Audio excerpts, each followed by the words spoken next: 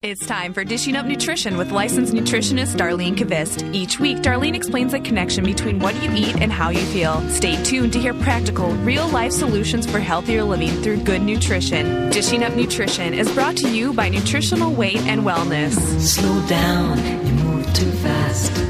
You got to make the morning Good last. morning and welcome to Dishing Up Nutrition. I am Jennifer Schmidt, nutrition educator, and I am thrilled to say I have overcome a very serious eating disorder through nutrition.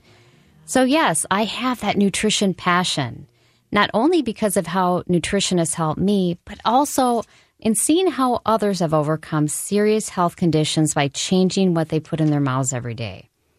And frankly, my friends and family kind of get tired of hearing all the talk about the real power of food. So I'm pleased when I get to host Dishing Up Nutrition to give my family and friends a break. Good morning. I am Brittany Thomas. I am a registered and licensed dietitian and co-host of Dishing Up Nutrition this morning. And Jennifer has overcome an eating disorder, and I have overcome another complex health condition called Polycystic Ovarian Syndrome, also known as PCOS. So today we are going to talk all about how and why people gain weight easily when they have PCOS. It's going to be a good show, girls. I'm glad to be on with you this morning. I'm Marcy Vasky, and I'm a licensed nutritionist. And as we've stated that all of us here today, we've all dealt with some serious health issues. And, like Jennifer, I've also overcome an eating disorder with the help of nutrition.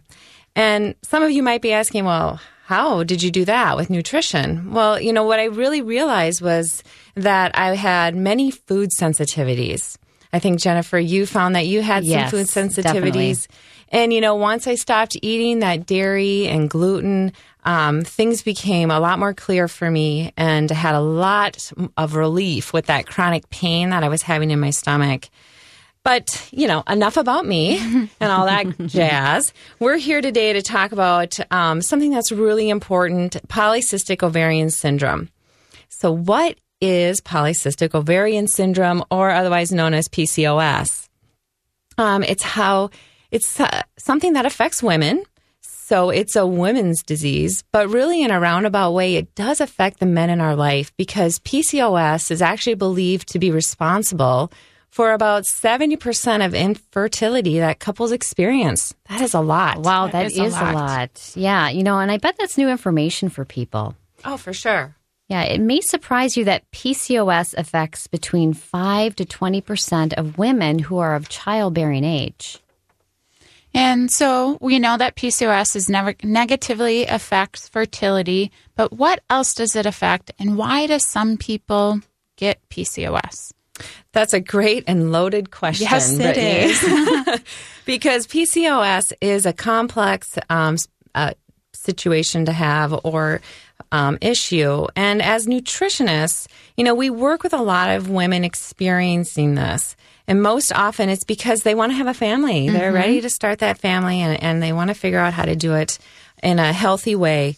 We said that 5 to 20% of women have PCOS, but they don't even know it. So many women, even some clients that I've had, I've asked the question, they're like, well, I don't know. Mm-hmm. I said, well, maybe we should go back in and, review that a little bit. But they haven't been diagnosed. So let's take a look at some of these symptoms that women may be experiencing. Yeah, let's look. One of them, certainly weight gain is one of the leading symptoms. And, many of these women are actually considered obese. And in fact, research shows that 60% of women with PCOS are obese, which that is a great number. That is a lot. But other symptoms women with PCOS will experience